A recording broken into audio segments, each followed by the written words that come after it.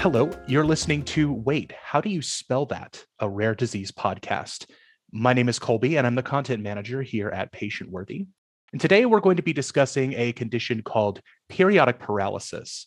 It's a rare genetic disorder that is characterized by attacks of paralysis, weakness, and stiffness in the body. And to help with our discussion today, I'm happy to say we've got a very special guest. Dr. Steve Cannon is a professor and chairman of the Department of Physiology at the David Geffen School of Medicine at UCLA. Dr. Cannon, welcome to the show. Thank you for having me. I'm delighted to participate. And we're very glad to have you on. Thank you for making time today. I know you have a very busy schedule. To start with, can you give us an overview of periodic paralysis for listeners who may not be familiar with the condition? Periodic paralysis is a rare inherited condition that affects muscle. By rare, I'm talking about an incidence, something in the range of 1 or 2 per 100,000 individuals. So there might be something like 3,000 people in the United States with periodic paralysis. It runs in families. It's inherited in a dominant fashion. So if one person in the family has periodic paralysis, there's a 50% chance any of the first relatives would also have the condition. The name is a little bit of a misnomer because there's nothing periodic about the attacks of weakness. Rather, the affected individuals have recurrent episodes of weakness that can be quite severe, unable to get up out of bed or walk across the room. Usually, many muscles are affected in the arms, legs, as I said, difficulty with mobility. Fortunately, the muscles for breathing and swallowing are usually spared.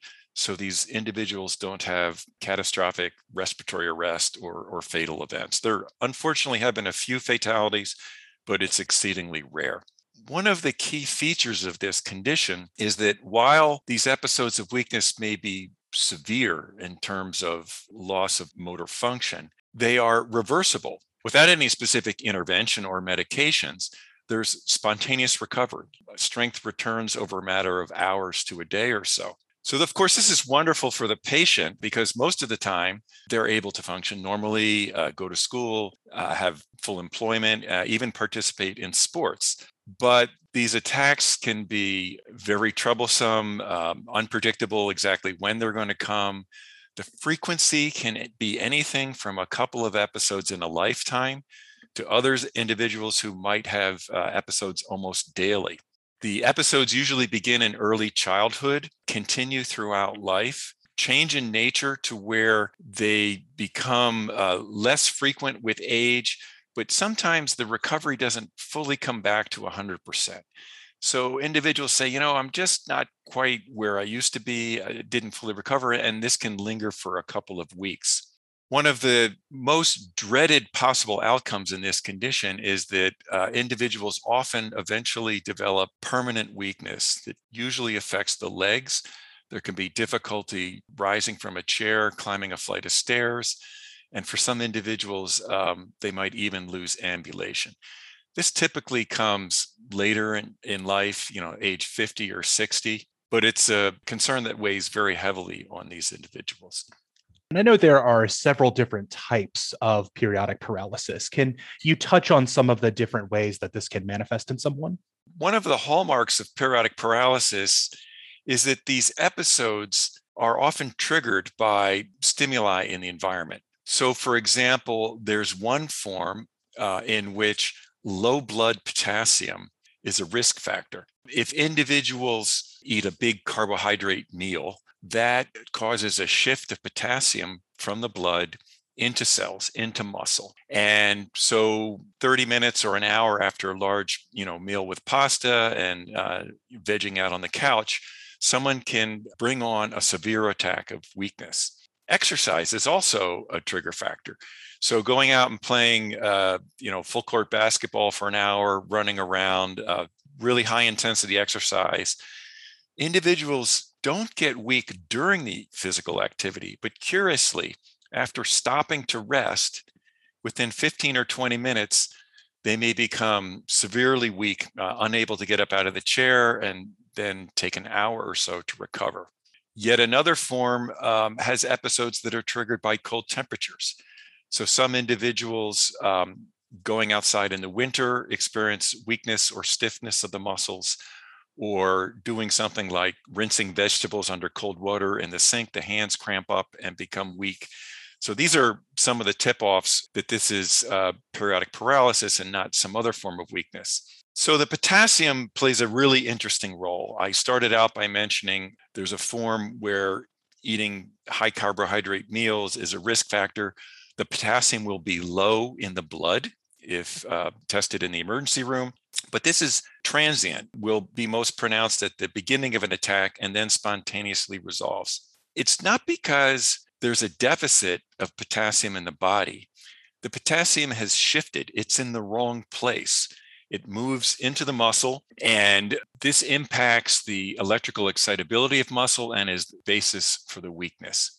Interestingly, there are other patients with the familial periodic paralysis for whom episodes come when the blood potassium is high. So just the complete inverse. So if they eat foods that are high in potassium content or have periods of fasting, which can tend to make potassium shift out of cells, those events can trigger episodes in patients with so-called hyperkalemic periodic paralysis, meaning high potassium in the blood during periodic paralysis. So this is an important distinction to make because the management of symptoms often involves lifestyle changes as the first approach towards improving quality of life and minimizing the frequency and severity of these attacks. But these lifestyle changes would be just the opposite for the two forms of periodic paralysis. So it's important to work with your physician, understand which type you have, and how to optimize the management, be that initially through lifestyle changes. And then there are even medications that can be used, again, to provide symptomatic relief to minimize the frequency and severity of the attacks. So given that there can be a broad range of experiences among people who have periodic paralysis, and you mentioned that one challenge with this condition is that one of its primary symptoms is weakness, which is a symptom that's present in a wide range of conditions. What can the road to diagnosis look like for someone with periodic paralysis? This is really challenging in periodic paralysis. As you say, weakness is a very common symptom. So coming to the emergency department or seeing your primary care doctor in the outpatient setting, when you mention weakness, the number of possibilities is huge to begin to sift through this and consider what might be the cause. But what's even more challenging is these individuals experience severe weakness, unable to walk, sometimes unable even to lift an arm or a leg off the bed. It can be that severe. And yet, by the time they get to the emergency room, see the triage nurse, get your insurance verified, get checked into a room, and have a doctor come see you, the attack begins to spontaneously resolve. That's part of the intrinsic nature of this condition.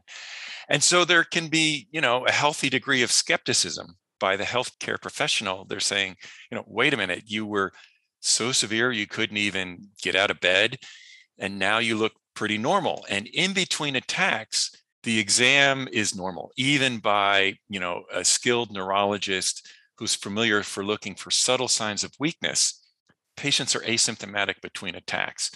So oftentimes, other possible diagnoses that are more common, like depression or fatigue, or even malingering or other conditions, are explored first. And it can be difficult convincing a healthcare provider that no, this is a bona fide organic condition where I have trouble activating my muscle. So what can help is to have family members corroborate the story, give examples of what you're unable to do. If you just say, I'm weak, or I had no energy, that's nonspecific. But to say, gosh, I couldn't even stand up, or my knees were buckling, or I couldn't dress myself, I couldn't raise a cup of coffee to drink by myself, that provides a lot more information. Or nowadays, take out the cell phone or have one of your family members record the episode and show the healthcare professional. This can be very helpful at arriving at a diagnosis. I don't mean to make light of it, obviously, but it almost reminds me of that old saying that when you're having trouble with your car and you bring it to the mechanic to get it looked at, it's never doing the thing that you're actually having trouble with, right? So it sounds like it can be very, very frustrating process to actually get this diagnosis.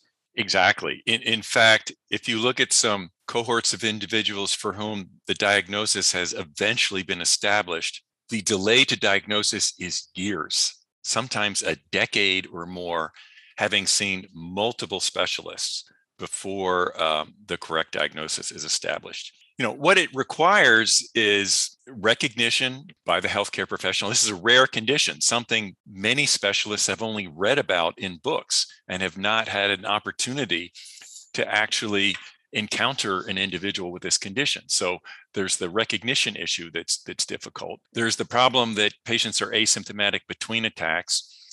There are a couple of objective tests that can be performed. Some electrical tests of muscle function that a neurologist can do in the outpatient clinic. And there's genetic screening available. As your audience probably knows, in the rare disease space, the availability of gene testing has been just fantastic and changed the whole approach towards diagnosis, but it's not the panacea you might expect.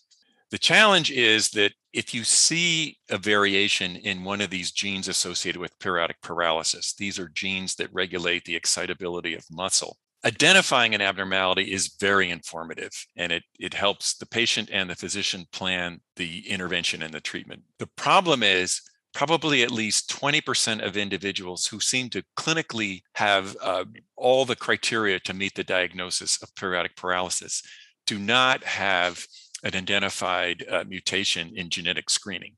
So there's that problem.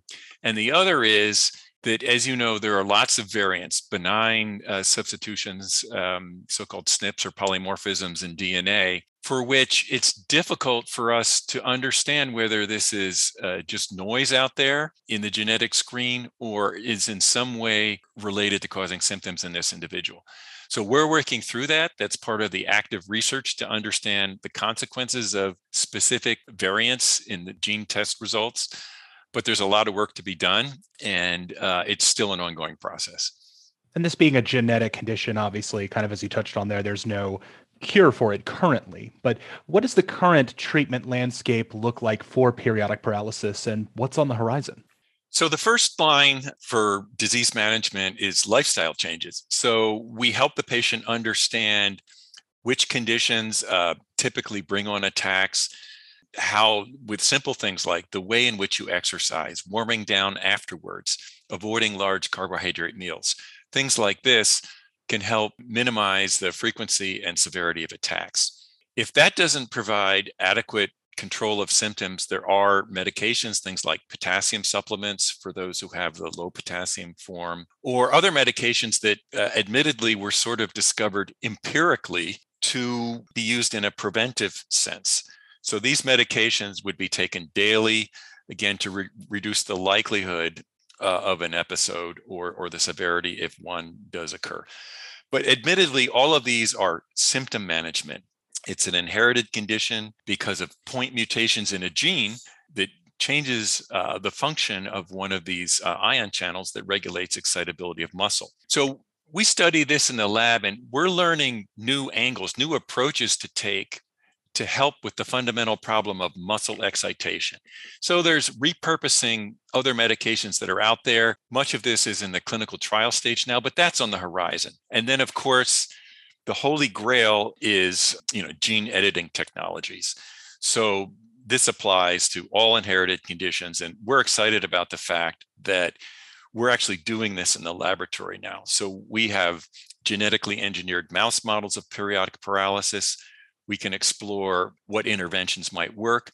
We're looking at these gene editing technologies now to hopefully one day correct the mutation, because what we're motivated to do is prevent this late onset permanent weakness that can really be debilitating and cause someone to lose ambulation. That's how we'd like to help these individuals.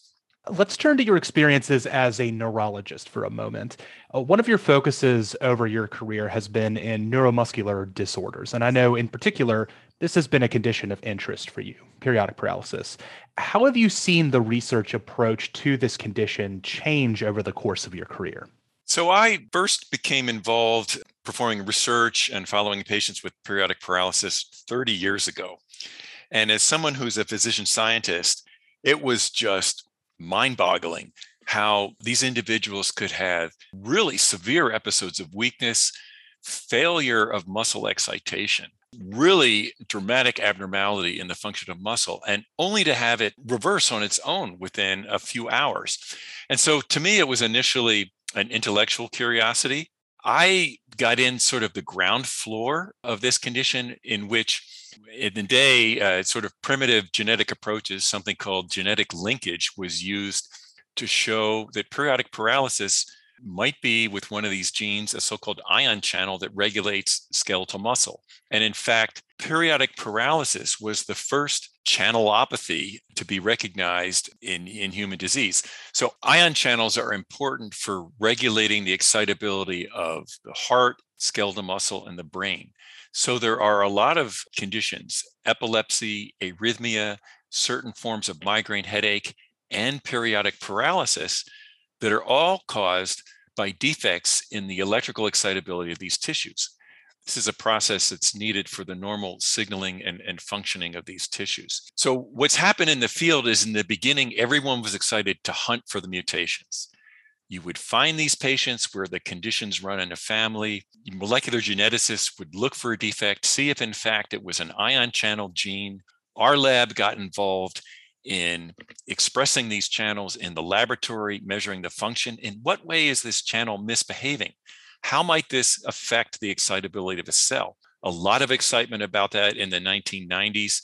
The research then shifted into making genetically engineered mouse models of these disorders, because now the question was, okay, you've verified that this variation in the genetic code for a channel changes the channel function. But why does this individual get paralysis? Why is it intermittent? Why are there environmental triggers? And that's where creating the animal models has been so powerful, to understand how having the gene defect sort of creates the susceptibility, but the symptoms are brought out by these environmental triggers. And we now understand how these stresses of changing in temperature or potassium, or a lot of things that change in muscle in response to vigorous exercise, will reveal this underlying susceptibility to loss of muscle excitation from the channel defect. So this has been very powerful, and it's sort of cutting edge of where we now are exploring opportunities to improve the options for intervening here and improving symptomatic management. And as I say, going for the holy grail, if you will, and doing gene editing so that you could really have a cure for these individuals. I want to preface this next question by saying that if someone listening has any questions about what they're hearing today, the best thing for them to do is speak with their doctor about their specific circumstances. But for anyone listening who may be newly diagnosed with periodic paralysis, do you have any good resources for support that they can look into? Best resource that I've come across is the Periodic Paralysis Association. So this is a wonderful example of the power of social media. These families organized in the early 1990s and 2000, and it now is an international group of families, caregivers, and affected individuals with periodic paralysis. On their website, they have helpful literature, information, not only for patients and their families, but also clinicians, because many physicians are unfamiliar with this condition. There's a panel of experts. I serve along with several of my colleagues on this panel, and we're happy to answer questions, provide information in terms of interpreting genetic tests, helping someone understand whether their symptoms are consistent with periodic paralysis, make individuals aware of local experts who are available to treat this condition. Another benefit provided by the Periodic Paralysis Association is annual meetings. Recently, they've been virtual because of the pandemic, but once a year, sometimes in the United States, one time it was abroad in Ireland, individuals come together, several hundred people, affected individuals and their families, and healthcare professionals and researchers to meet for a weekend and share experiences and latest treatment options with periodic paralysis. I've attended about 10 of these, and it's wonderful for me. I mean, as a physician scientist, really motivated to make a difference in this condition, one of the challenges is in my practice, I typically had only 3 or 4 affected individuals. It's so rare. But to go to this meeting and be able to interact with 100 people with periodic paralysis is just incredible. And I've learned so much about the disease that I really am grateful to these individuals for sharing these stories. And I think they get a lot out of it too. So this is a wonderful venue for people who might not even be sure yet if they have periodic paralysis to really learn from interacting with families and healthcare professionals to learn more about this condition and see if it's relevant to your family. You touched on friends and family and how they can take videos or maybe back up on an emergency room trip what the patient is saying, what they were experiencing at the time. What are some other ways that friends and family can help be supportive of someone with periodic paralysis?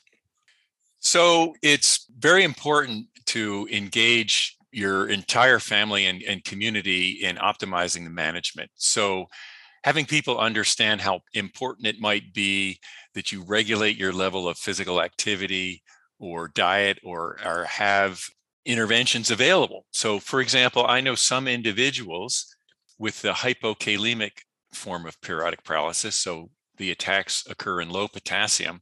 And the episodes often happen with first awakening in the morning. And so individuals are very careful to have potassium supplement all mixed up in a solution with a bendy straw sitting in a cup right on the nightstand. So having that available or having a family member available that you can summon by hitting a button on a medical alert wristlet or something like that is very important to make sure help is available when needed. Fortunately, I mentioned that breathing and swallowing are usually maintained, so it's not life-threatening, but as you can imagine, you could be in a very uncomfortable position, need assistance repositioning, able to sit up so that if you take your potassium supplement, you aren't at risk of aspirating and vomiting, which could have dire secondary consequences of pneumonia and things like that. So family members who can assist during an attack, also who can help in a situation where the individual feels an attack coming on. So I didn't mention it before, but an important feature of this condition is that the attacks gradually come on over minutes, and the affected person knows it's coming and can alert bystanders. So this is helpful in making the diagnosis. It's not a drop attack like a fainting spell or a seizure. And also you can enlist bystanders to help make sure you're safe. Obviously, you wouldn't want to be up on a ladder or swimming or something like that. It's important to get to safety, but also just being in a position where you're not at risk of a fall can be helpful. Another adjuvant that's become very popular is canine assistance dogs. So the dogs can bring items or alert others in the family when they recognize an individual is having an onset of weakness. So these many ways in which families, assistance dogs, and a whole community can help someone with periodic paralysis are very important in putting together a management plan for this chronic condition. Well, Dr. Cannon, I'd like to thank you for coming on the show today and introducing our audience to this condition. It was an absolute pleasure to talk to you. Thank you very much. Happy to participate. And if you'd like to learn more about periodic paralysis and our partner organization, the Periodic Paralysis Association, as Dr. Cannon mentioned, you can check out their website at www.periodicparalysis.org. And we'll also leave a link in the show notes for this episode, so you can check that website out. And remember, you can always keep up with the latest in rare disease news by visiting patientworthy.com. Follow us on Twitter, Facebook, or Instagram by searching for PatientWorthy on those platforms. A quick shout out to those listeners who have been leaving reviews on their favorite podcasting platforms. It may seem like a small thing, but it really does go a long way toward helping us out. And finally, if you have any questions or comments about today's show, or if you have ideas for a future episode, you can get in touch with me by sending an email to Colby, that's COLBY, at patientworthy.com. That does it for today's episode. Thank you once again to Dr. Cannon from the David Geffen School of Medicine at UCLA, and thank you for listening.